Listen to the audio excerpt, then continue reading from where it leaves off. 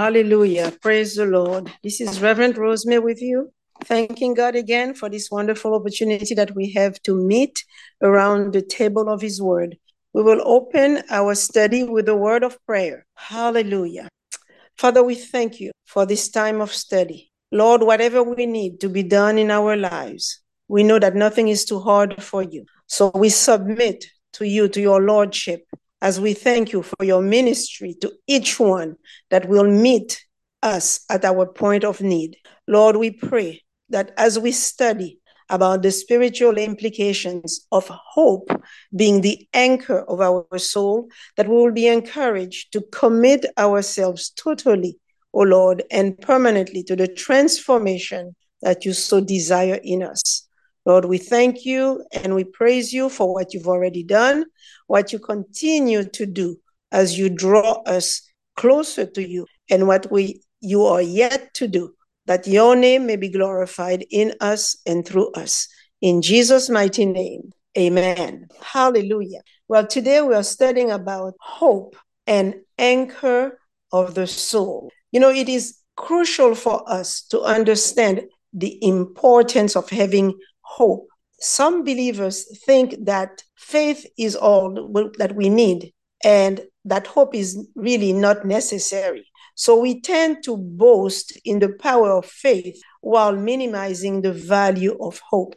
If we read 1 Corinthians chapter 13 and verse 13, we will see that this verse states that now abideth faith, hope, charity, these three, but that the greatest of these is charity. However, most people just focus on just faith and charity, or love is another word for charity. And they neglect to understand the importance of hope.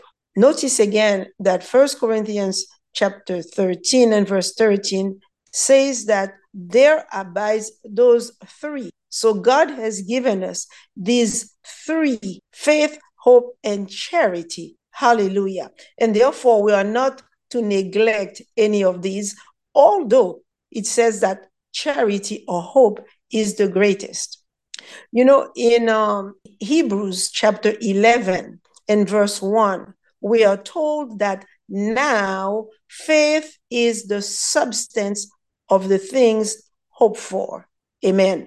So as much as faith is in the now, hope must also be now. So we must always have faith and hope. Amen. Because faith is the substance of the things hoped for. Amen. So without having a living hope in God, our faith is meaningless. You know, indeed, the first stage of transformation in any area of life, it is the awakening of hope. So, like love and faith, it's important for us to understand that hope is a force. Amen. And that it is more powerful than many realize. The Bible calls God the God of hope. Romans chapter 15 and verse 13 tells us so. I'm reading that verse. It states, "Now the God of hope fill you with all joy and peace in believing, that you may abound in hope through the power of the Holy Ghost." Amen. So I stress again that that verse starts with the word now, just like Hebrews 11:1 starts with the word now. Amen. Now we must have hope. Now our heart and mind should be filled with hope. Amen. Hope is not just tomorrow. We are not waiting for tomorrow to have hope. Now we must have hope in our tomorrow. It is the hope that we have now that gives birth to this hope that God has deposited in our heart. Amen. Notice that in Romans 15:13, along with giving us hope, the Holy Spirit, we are told, fills us with all joy and peace in believing, meaning when we believe and receive God's word. Amen. And the purpose of that is that it's so that we can abound in hope. Amen.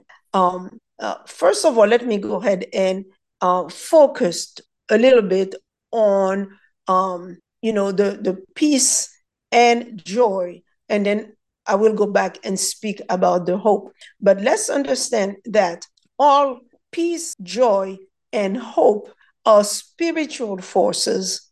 Amen. They are stabilizing forces that work together to accomplish the things in us that establish us in God's plan and purposes for our lives. Amen. So again, looking at Romans chapter 15 and verse 13, we note that this passage has 4 points that I said that I would like to underscore. And I will deal with peace and joy first. Amen. But let me first note that, as we already noted, God is called the God of hope. Amen. God is good and only gives us good things. Therefore, hope is good. Amen. Secondly, we see in that verse that God fills us. Amen. May the God of hope fill you, it says. Amen.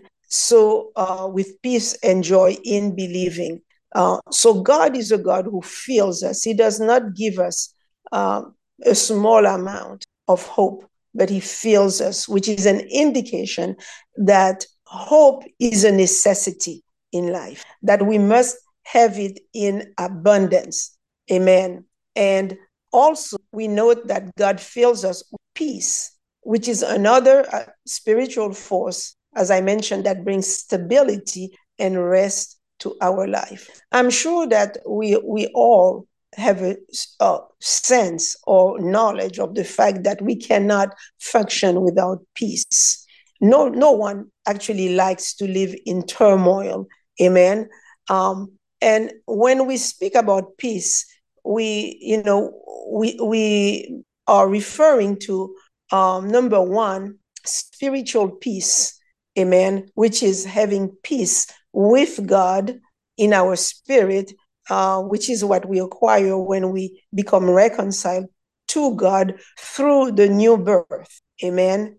And then we also have, God wants us to have his peace in our mind as we go about our everyday life, encountering different situations and challenges. Amen.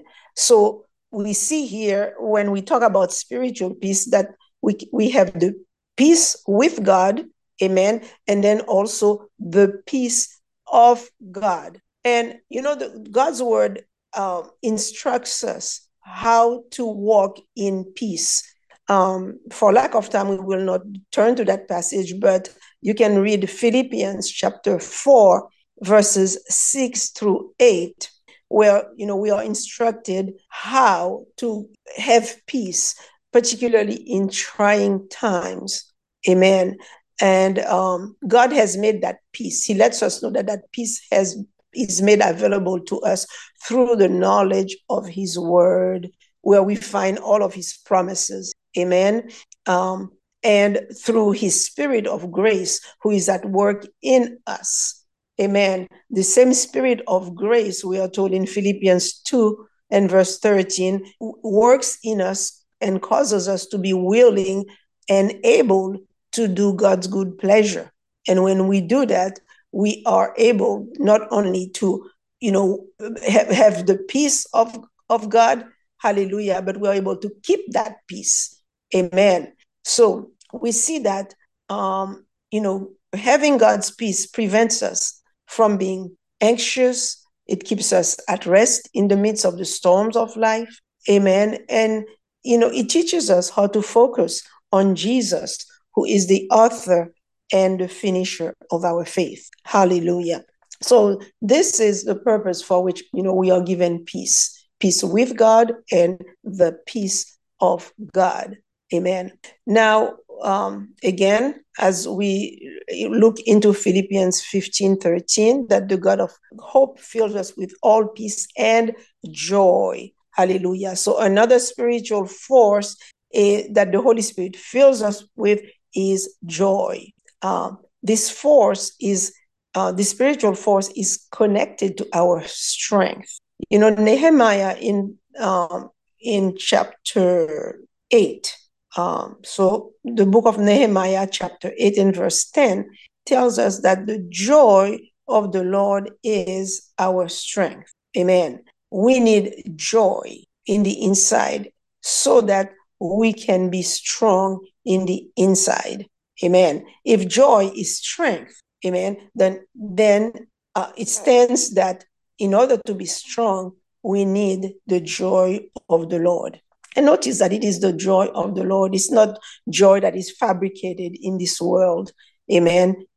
God is a joyful God. And whatever he gives us, amen, comes from him. We have an impartation of God inside of us.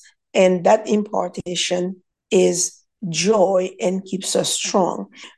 Notice what Proverbs chapter 24 and verse 10 says about those who quit and give up and are defeated in life's battles. I'm going to read that passage. Proverbs 24 and verse 10. It says, "If thou faint in the day of adversity, that thy strength is small." Amen. So we see here that in order not to be defeated in the battles that we face in everyday life, that we have to be strong.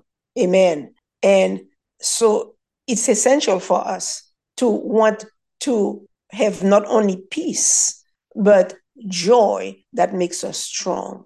And, this is where our faith is connected to our hope, in that if we have well seen with our eyes of faith, in other words, if we have a revelation about what God is revealing to us, about God's promise to us, then we are full of hope. And with hope comes joy, comes excitement, and we are motivated to press forward. Amen. So we are filled with inner strength. And this keeps us from becoming weary, knowing that what God has revealed in our spirit will cause us to move ahead in life. It will overcome whatever problems that we may be facing, whatever that issue might be, that God has it under control, and that, we will come to that good place that he has appointed for us. In 1 John 5 and verse 4, we are told that whatsoever is born of God overcomes the world. And this is the victory that overcomes the world, even our faith. Amen. So God does all of that. He gives us the spiritual forces to cause us to abound in hope and to be strong.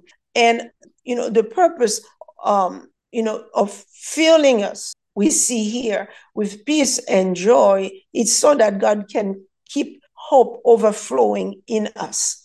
Amen. Not to be full, but to overflow with hope, because whatever is born of God, which is our faith that is born of God, our joy is born of God, our peace is born of God. Hallelujah.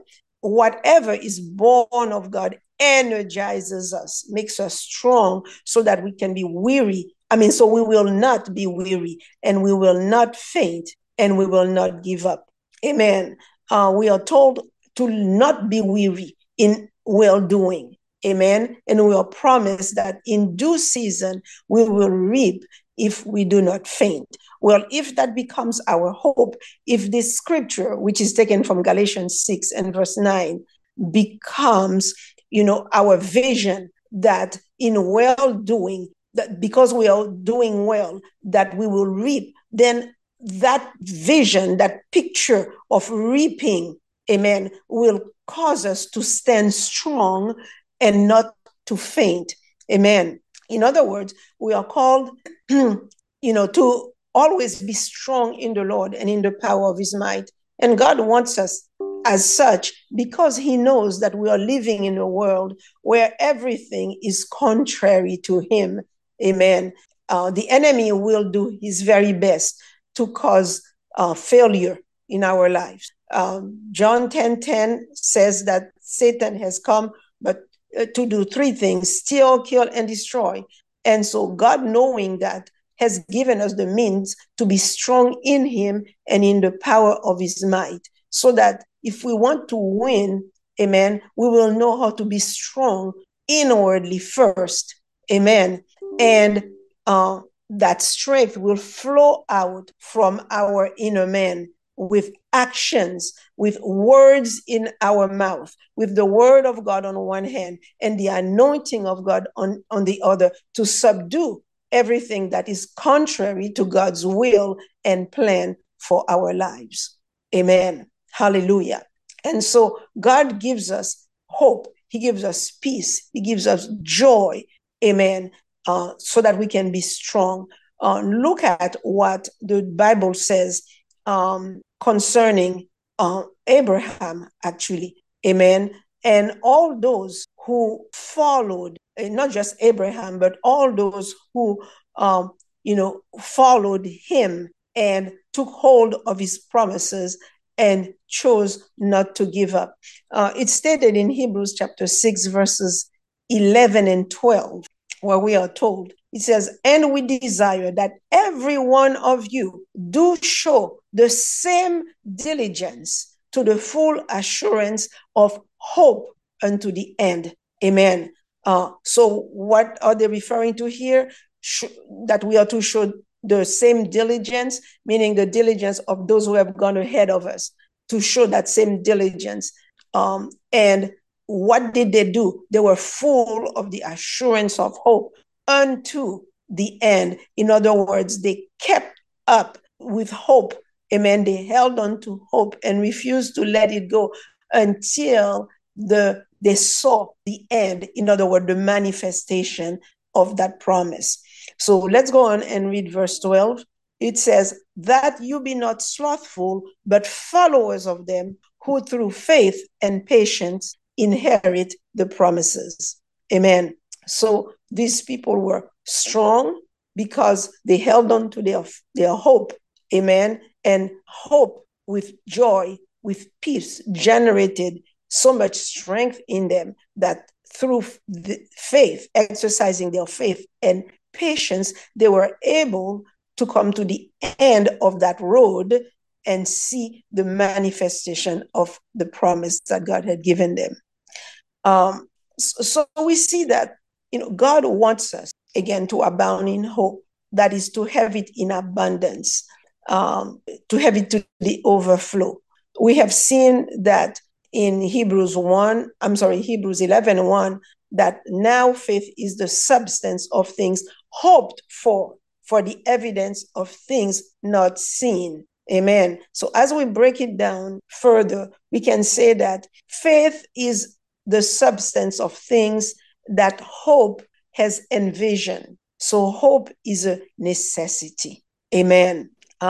We don't get anything by hoping or wishing the way the world does, because there is really no substance in that kind of hope. It's more like a wish. The world wishes. However, they'll use the word hope. But true biblical hope is a very important partner to faith, in that hope is the goal setter. Amen. Now faith is the substance of things hoped for.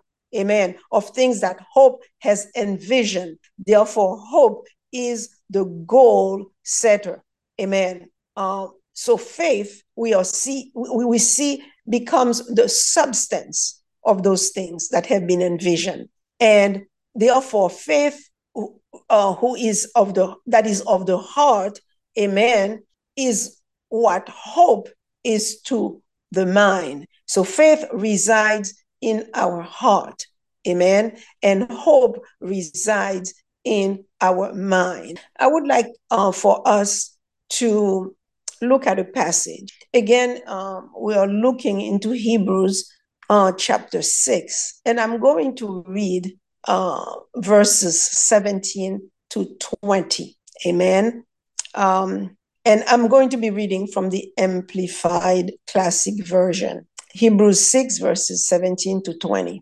Accordingly, God also, in his desire to show more convincingly and beyond doubt to those who were to inherit the promise, the unchangeableness of his purpose and plan, he intervened, he mediated with an oath. This was so that by two unchangeable things, that is his promise and his oath, in which it is impossible for God ever to prove false or deceive us, we who have fled to him for refuge might have mighty indwelling strength and strong encouragement to grasp and hold fast the hope appointed for us and set before us. Now we have this hope as a sure and steadfast anchor of the soul. It cannot slip, it cannot break down under whoever steps out upon it. It is a hope that reaches farther and enter into the very certainty of the presence within the veil where Jesus has entered in for us in advance, a forerunner, having become a high priest forever after the order with the rank of Melchizedek. Amen. Hallelujah. This is a long passage and there is a lot, in there. However, I would like to focus on the fact that we are told here in verse 18 that, we have come, to this place of refuge, and it's a place of indwelling strength and encouragement to grasp and to hold fast the hope, amen, that is appointed for us, that is set before us. And it goes on to say in verse 19 that we have this hope as a sure and steadfast anchor of the soul. Amen. That anchor, it's sure, it cannot slip, it cannot break down, nothing can shake it. Amen. It has gone ahead of us. And this is what we are called to grasp, to lay hold of this hope that God has set before us. It is speaking of God's will. It is speaking of God's desire, of his vision, amen, that he has set before us, which we must allow to become the anchor of our soul. Amen. When you think of anchor, of the word anchor, we usually connect it to, let's say, a ship. And an anchor is meant to hold steady a ship in a certain place and to prevent it from drifting away and from getting lost at sea. Amen. And therefore, we must settle it in our heart and mind that hope is not just desire or wish for something, that according to the Bible, it is our earnest expectation. Amen. We can find that in Romans chapter 8 and verse 19. Our earnest expectation is always birthed from God's word as the Holy Spirit reveals to us what is God's will and plan. Amen. Either for our life or in a particular situation. Amen. And this hope forms a vision in our heart and mind of what God wants to do. And it also comes with a sense of direction as to what to do. And not only that, but God's hope or earnest expectation is always undergirded with his peace and causes us to rest assured that God has things under control, no matter what may be happening around us. Amen. God has a way through which he reveals things which passes the natural mind. Amen. And he reveals things to our spirit by the Holy Spirit, who is our teacher and our guide. Amen. We are told in 1 Corinthians chapter 2, verses 9 and 10, that our natural eyes have not seen, nor have our natural ears heard, neither has it entered into the heart of man the things that God has prepared for those that love him. He says, but God has revealed those things unto us by his Spirit. Amen. So, it is through his Spirit that God reveals to us. That's why I said that God has a way through which, he shows us things that bypass the natural mind or the carnal mind. And what God reveals, we call it hope or vision. And based on what we have already said in this lesson, we know that therefore that God's vision is always full of joy. It is full of excitement, that it keeps us steady, looking forward, staying positive, and working toward that certain goal. Amen. And because of that, we could say that, hope is an anticipation of favorable and pleasurable things. Amen. Because it's always good. God never shows us or, tells us that, his plan for us is that we will suffer. No, it's always good.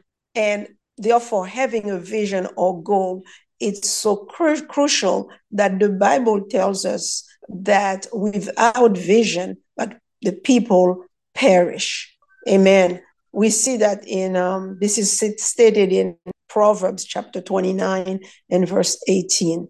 Without vision, people perish. Why? Because we are created to be future oriented. We must always have a hope before us.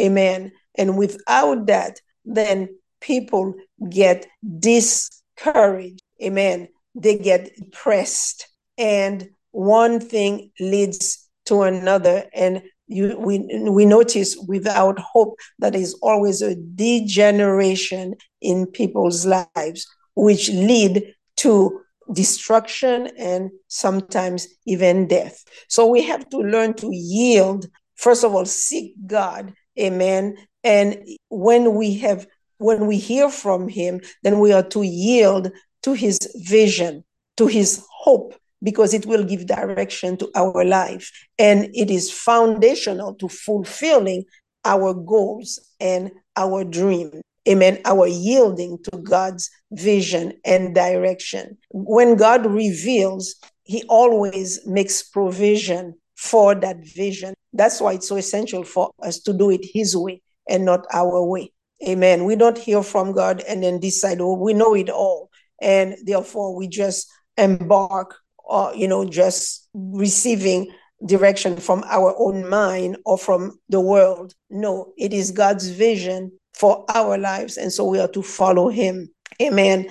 And, hope is just not essential to giving us, this wonderful plan that we are going to be looking forward. However, it is most essential when even we encounter certain storms in life, when the winds of adversity seek to annihilate every option and desire that we ever had in mind, and when the trials of life want to bring us, to reduce us to a place where, to a survival mode. This is where hope really goes to work in those times. And the reason, again, why we have to do it God's way, because if we decide to embark on what may be God's vision, but we are going about it in our own way, then the power of God, amen, the peace of God, the joy of the Lord, hallelujah, will not be there to sustain us in times of trial. Because every time that, we are doing the will of God, we should know, that the enemy is going to want to oppose us. So we have to be ready by yielding to God every step of the way. The Apostle Paul explained what his hope was in Philippians chapter 1 and verse 20. He says, according to my earnest expectation and my hope, that in nothing I shall be ashamed. Amen. But that with all boldness, as always, so now also Christ shall be magnified in my body, whether it be by life or by death. Amen. So you see, the Apostle Paul was sold out completely to what God had for him. Amen. God would be magnified in him, in his body, in his ministry. whichever way, whatever challenges that he would be facing. He says, even, if he were to die, he says, Christ will be magnified even then.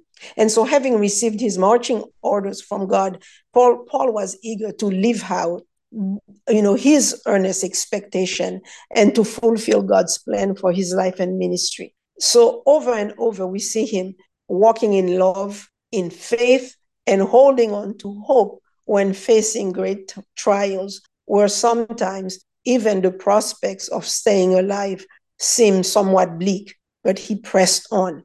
Amen. And looking at the life of Abraham, we see that what Paul did was not that different than what Abraham had done. Obviously, they had different lives. They encountered different challenges, but they were both challenged. Amen. And what they did, amen, to take them through that time of trial and the time of waiting for God to manifest the promise in fullness. Amen. They each had to fight a certain fight of faith, but the principles that they followed were the same. For example, we see in Romans chapter 4 in verses 17 to 18, and this is recorded of Abraham, amen, about Abraham. And it says, as it is written, I have made thee a father of many nations before him whom he believed, even God, who quickens the dead and calls those things which be not as though they were, who against hope believed in hope that he might become the father of many nations, according to that which was spoken, so shall thy seed be. Amen. What this is telling us is that when there was no natural hope because of Abraham's age and the fact that his wife, Sarah, was both old and had been barren all her life, that Abraham chose to believe in the vision that God had given him. He chose to believe in hope. Amen. In other words, he hoped in faith. In other words, he hoped in the substance of the things not seen in the natural realm, but seen in the spirit realm. And it was so that he should live to become, in reality, the father of many nations as promised to him by God. Amen. So this is what Abraham did. And we see that concerning the church, the apostle Paul, because I started by comparing and saying Paul and Abraham, actually, they did pretty much the same thing. Well, concerning the church, Paul says that, believers also at one point had no hope. He himself at one point had no hope, but this is what God did in his life. Amen. And we too can do it in our life. In Ephesians chapter 2 and verse 12, he says, at that time you were without Christ, being aliens from the commonwealth of Israel and strangers from the covenants of promise, having no hope and without God in the world. Amen. Though Paul was a Jew and he was of the commonwealth of Israel, amen, but he didn't have the real hope that we only find in Christ. Amen. And so he found Christ, he found hope. Abraham believed in God and believed in God's promises, and he lived to experience the manifestation of that hope. Paul, locked on to what God, Christ, his encounter with Christ and the calling that he had received. Amen. And despite all the challenges and the suffering, he lived to see, amen, many churches being established, the world being turned right side up through his preaching. Hallelujah. And so we too, we are told all of that so that we too can know that we had no hope, but now we do, as we appropriate God's promises and we create and allow them to create a supernatural expectancy. which we call our hope. Amen. And there are people today, believers today, who, are facing difficult challenges. Some have received, terrible medical diagnosis. Doctors are saying that there is nothing that they can do, that there is no hope. But what the Word of God is telling us today, amen, is that in Christ there is always hope. We must do what Abraham did. Go to the Word of God and get supernatural hope. Abraham decided to agree with God. And that's what we are doing when we make a decision to go to the Word, to believe the Word, to receive it, to speak it, amen, to ourselves, amen, to speak it in the face of negative circumstances. Praise God. We are coming over, when we do that, to God's point of view by saying what God declared about us. Amen. And if we focus on God's word, it will always give us hope. Whatever we are facing, whether it has to do with our physical body or whether it has to do with an emotional or spiritual need, or even with our finances. Amen. When our situation seems to be hopeless, we must go where we find hope. And we must go to the Word of God. Why? Because we must have a goal, and hope is the goal setter. It will reveals God's will and God's plan and give direction. Hallelujah. And without goals, not only don't we know where we are going, we won't know how long it's going to take to get to wherever it is we think we are going. Amen. And we will not even recognize whatever it is that we are aiming for. If it's not true hope, we will not recognize when we get there. Amen. So again, faith is the substance of things hoped for. There must be some direction of faith. Direction for faith to flow. Amen. There must be something for faith to fulfill, and hope sets the direction. And what faith does is give the energy, substance that flows through it. Amen. So we cannot just say, I'm just waiting on God, and just sit and do nothing. That's not really waiting on God. Because when we just wait for God to do everything, because the Word of God says, let's say that by the stripes of Jesus we are healed, and we don't choose to do something with that word, amen, then we've already made a decision to do nothing, and therefore nothing will happen good. That is good.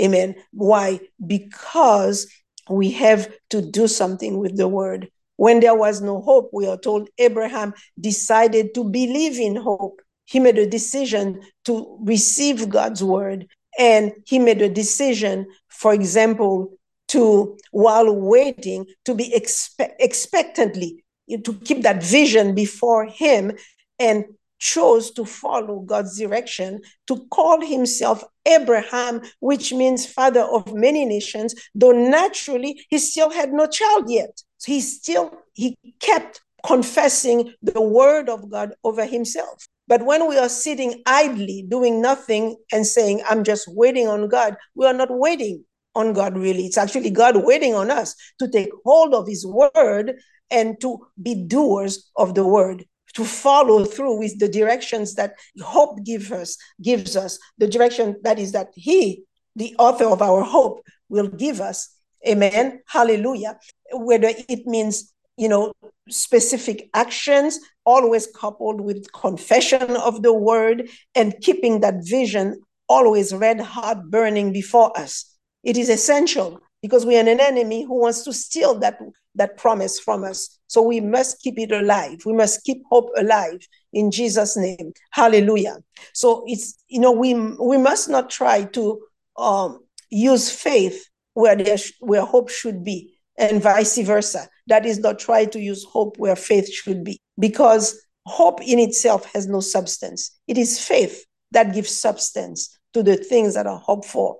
So let's make sure that there is always faith and hope, because they are partners and they go together. Amen. we must learn how to sow the seeds of God's word, because, the word is a seed. Words are seeds. Jesus taught us that our heart is a production center.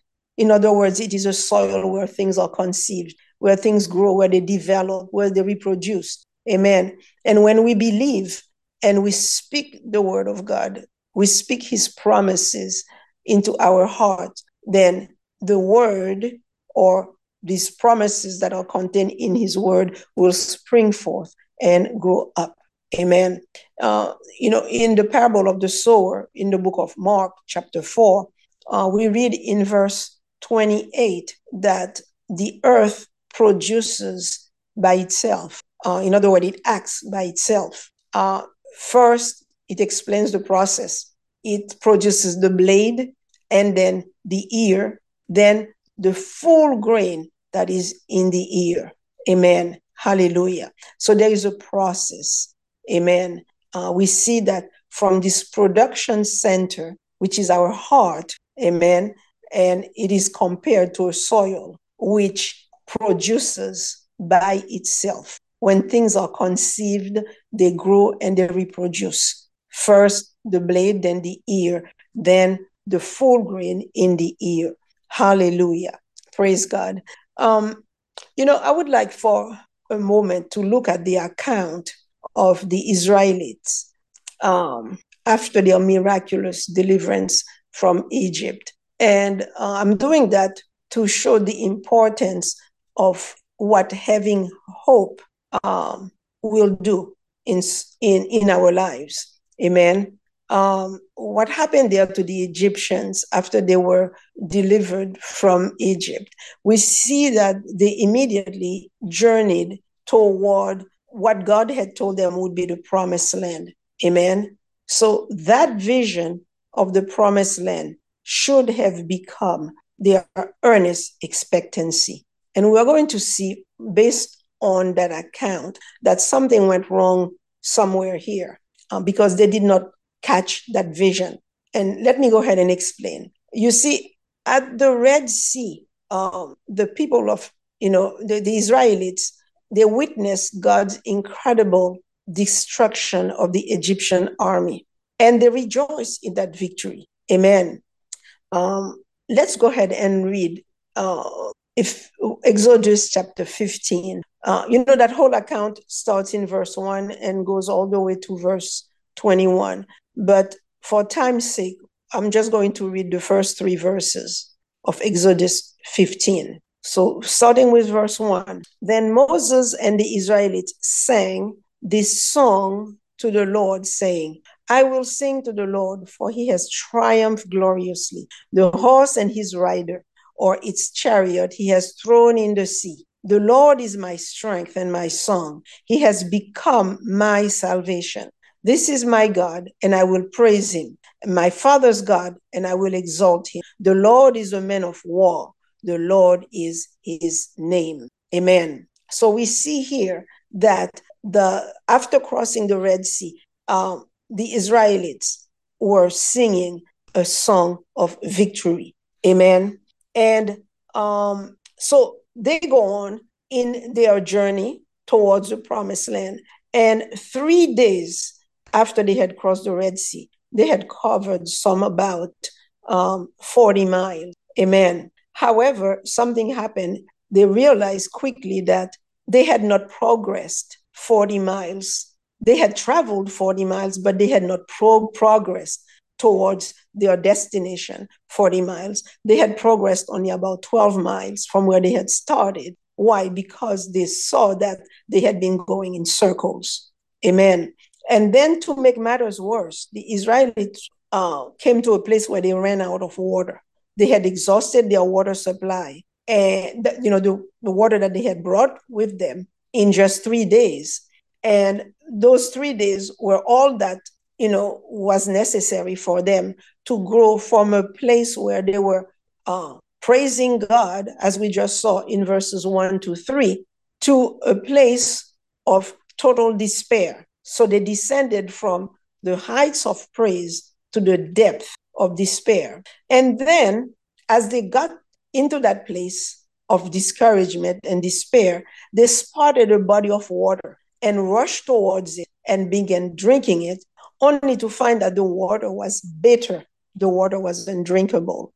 And in that same chapter, Exodus 15, listen to what verses 23 and 24, what these verses say.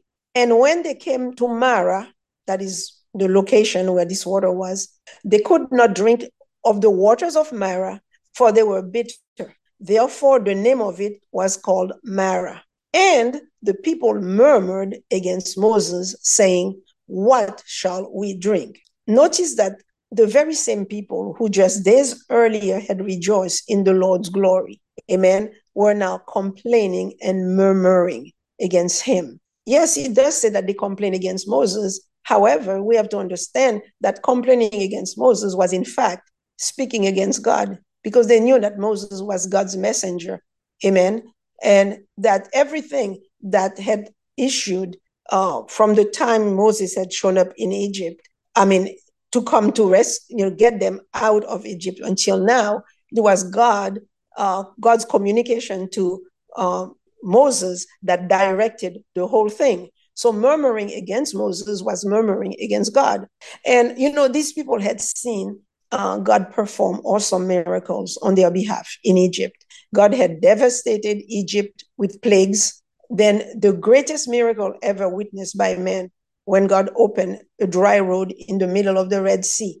And also another great miracle, I believe, is how God removed all sense of reason from the Egyptian army as they rushed towards these great walls of water, which swallowed them up, and where they all drowned. People who had, who possessed their senses would know, there is no way I can go through these waters. God had opened, this dry road for the Israelites, but God is closing these waters, so there is no way that we can go through that. But they ventured anyway. So again, that shows us how God had intervened on their behalf every step of the way. And the Israelites themselves, they knew how defenseless they had been against, these powerful Egyptians, and how still they successfully escaped Egypt and survived without a single casualty. And yet they murmured and complained. And so the question is, how could any Israelite ever doubt God again after witnessing such miracle? Amen. And this is why I say something had gone wrong. This is, I believe, because as they grew thirsty in the desert, they forgot about God's awesome miracles on their behalf. They became self-focused rather than God-focused. They walked in the flesh, which causes confusion, which causes forgetfulness. Amen. And because of that, of the fact that they forgot in such a quick time, those 3 days were sufficient for them to start doubting God. Amen. And how is this connected to us, to Christians today?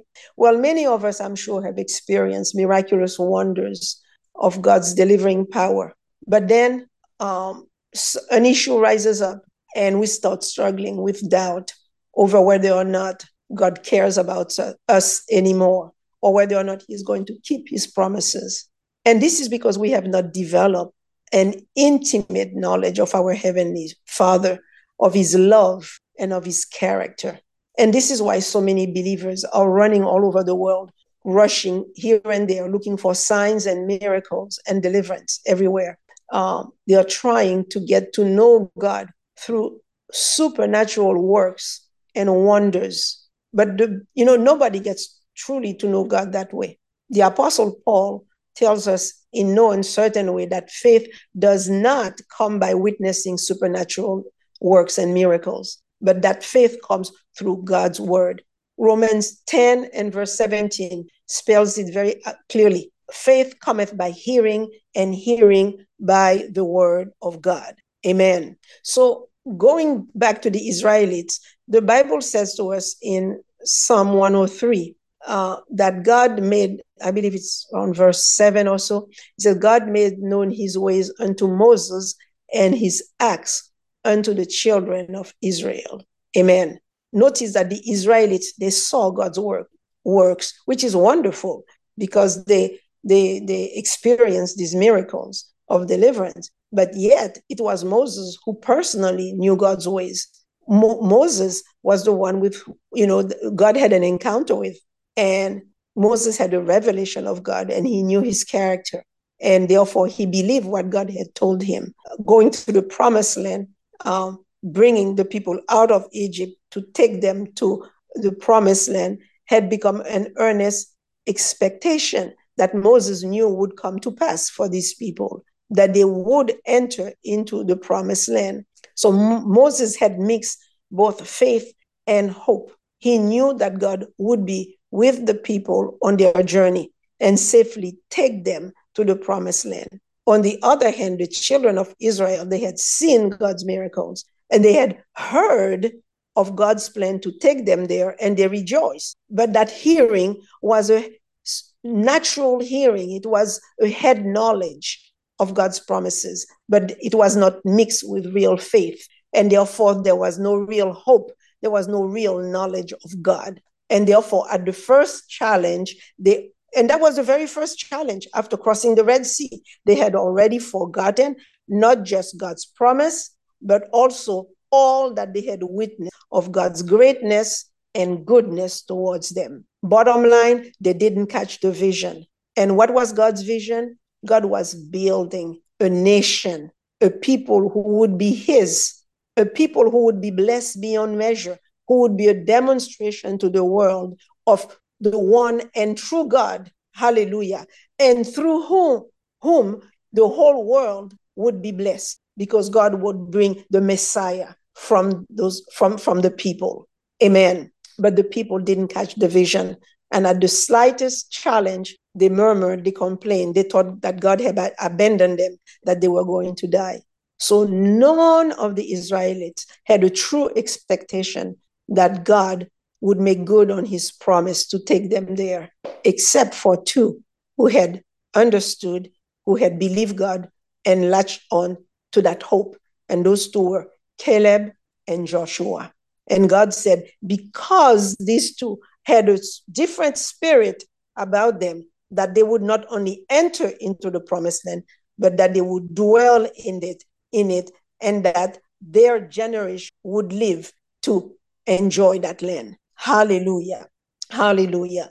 So considering the miracles that God had done for the Israelites, it would have been very easy for him to not only, make those waters, good for drinking, but also he could have chosen another way to take them there. Amen. But he had them circling around. And after 3 days, he brought them to that place, a place called Marah. In Hebrew, the meaning of that word in Hebrew means corruption of bitterness. Amen. And so we wonder whether or not God had a specific purpose for doing that. Could it be that he had brought the people there to deal with them, to bring a certain inner transformation in them? We saw that the Israelites started murmuring and complaining, but we also realized that this is not something that just happened suddenly, that the whole people would start, enter into that mode of action or have that behavior suddenly. Amen. Unless it was already in them. So therefore, could it be that, the murmuring aspect of their attitude, amen, didn't start at Marah, but was a reflection of the bitterness that they had in their heart, which started way back in Egypt during those years of slavery, that a spirit of bitterness had spread through Israel. Amen. And God was putting a finger on it and saying that this needs to be dealt with right now. God was taking them to make them a great nation, but this particular sin in their life needed to be dealt with immediately. Amen. So could it be that the first place that God took them was this pool of bitterness, and he would use the bitter waters of Marah as a mirror to reveal what was the condition of the people's hearts. You see, when they got to that pool of water, they all ran to the water and bent down and put their face in there to, to drink the water. Amen. And usually we know that when we are looking at a body of water and we put our face in it or close to it, that we see a reflection of ourselves. Amen. And so could it be that the Lord wanted for them, as they looked into this poisonous pool of water, that they would catch a reflection of their own embittered soul? So, just try to imagine that scene there at Marah, as the people tasted and spewed out this bitter water. They probably got confused and tried to figure out, why God's blessing and favor had disappeared from them so quickly. And because they were operating in that state of mind, they were unable to master up the right spirit, the spirit of thankfulness, to continue to praise God and worship Him and trust Him that He would deliver them. So all their focus was on their natural desire for water. And in reality, they were unable to quench their thirst, both physically and spiritually, no matter how hard they tried. Why? Because the spirit of bitterness does exactly this very thing to people, causes them to become confused, to become angry and bitter. And so it brings on confusion. People start feeling a sense of God's disfavor, of hopelessness, and therefore there is an inability to be thankful and to worship God. And I do believe that this was God's way of warning His people then, that is the Israelites then, and for us, because scriptures are given to us, amen, for example, that we may learn of them. Hallelujah. And this is given to us now so that we can know of the consequences of what a bitter heart will do to someone. So again, as born-again believers, we must endeavor to walk in faith, in righteousness, in holiness and love. And we must not be part of such who focus on how bad things are, and as people who have no hope. God has given us in His word all that we need. We must catch the God's vision by going into His word and learn how to keep our hope alive no matter what, or no matter how long the conflict, has been going on. And the way we think is the way our life is going to go. The Bible says that as a man thinks in his heart, so is he. And so we have the ability to think positively through God's word that we take and believe and act upon. Amen. We have the ability to control our thoughts rather than letting the enemy manipulate us into thinking negatively. So let's keep in mind that there are doors, spiritual doors, when we open them in our lives, that these doors lead to hopelessness, to fear, and to depression. For example, such a door is when we lust after the things of this world. The Bible says that lusting makes us the friend of the world and an enemy of God. Hallelujah. This is stated in James chapter 4 and verse 4. So we must be people who know the word of God and who know the heart of God and stand in faith, in hope, and in prayer until we experience the fulfillment of God's promises. Hallelujah. And in closing, let me say that as the natural world that we live in is permeated with fear and bad news, the God of hope, meaning the God of future good things that He wants to bring into our life, that He will show Himself strong and mighty on behalf of the righteous. So let the righteous be righteous still, as the word of God says. Let us shut off all the negative things that are grabbing at us. As Luke, in the book of Luke, chapter 21 and verse 26 tells us that people's hearts would fail them for fear, looking at the things that are happening on the earth. We have been given all that we need for life and godliness. Hallelujah, as God people. And we don't want the unbelief of this world to extinguish our hope. So let us purpose to stay in God's word and let it dominate us. Let us return to our first love. Hallelujah. Our first love is Jesus Christ, and He is our spiritual head, and His perfected love in us will cast out all fear. Amen. You know, hopelessness is the fear of the unknown future events, and unknown if there is anything good that is going to happen. But God, hallelujah, has made it possible for us to know the future through our faith in the God of hope, through his unchangeable promises. We have proof all around us that the arm of flesh will fail and has failed. Amen.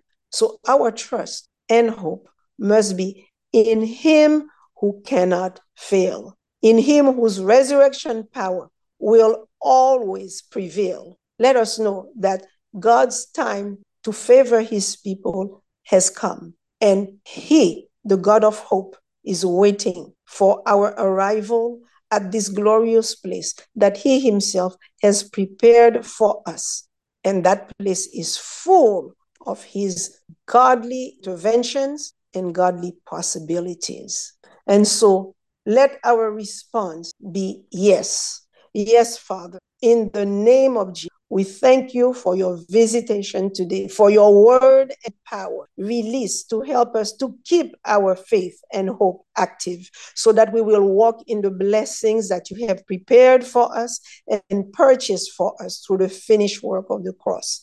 Father, we thank you that you will never fail or disappoint us. We stand in faith knowing that our hope will surely manifest, and it shall be as you have promised in every area of our lives as we keep our eyes on you, Lord Jesus, the author and finisher of our faith, and it will be to your glory and for our rejoicing. Lord, we thank you, we praise you in Jesus' name. Amen. Hallelujah. Now unto him that is able to do exceeding abundantly above all that we think or ask for, according to the power that works in us. And to him be glory in the church by Christ Jesus throughout all ages, world without end. Amen and amen. Hallelujah. Hallelujah.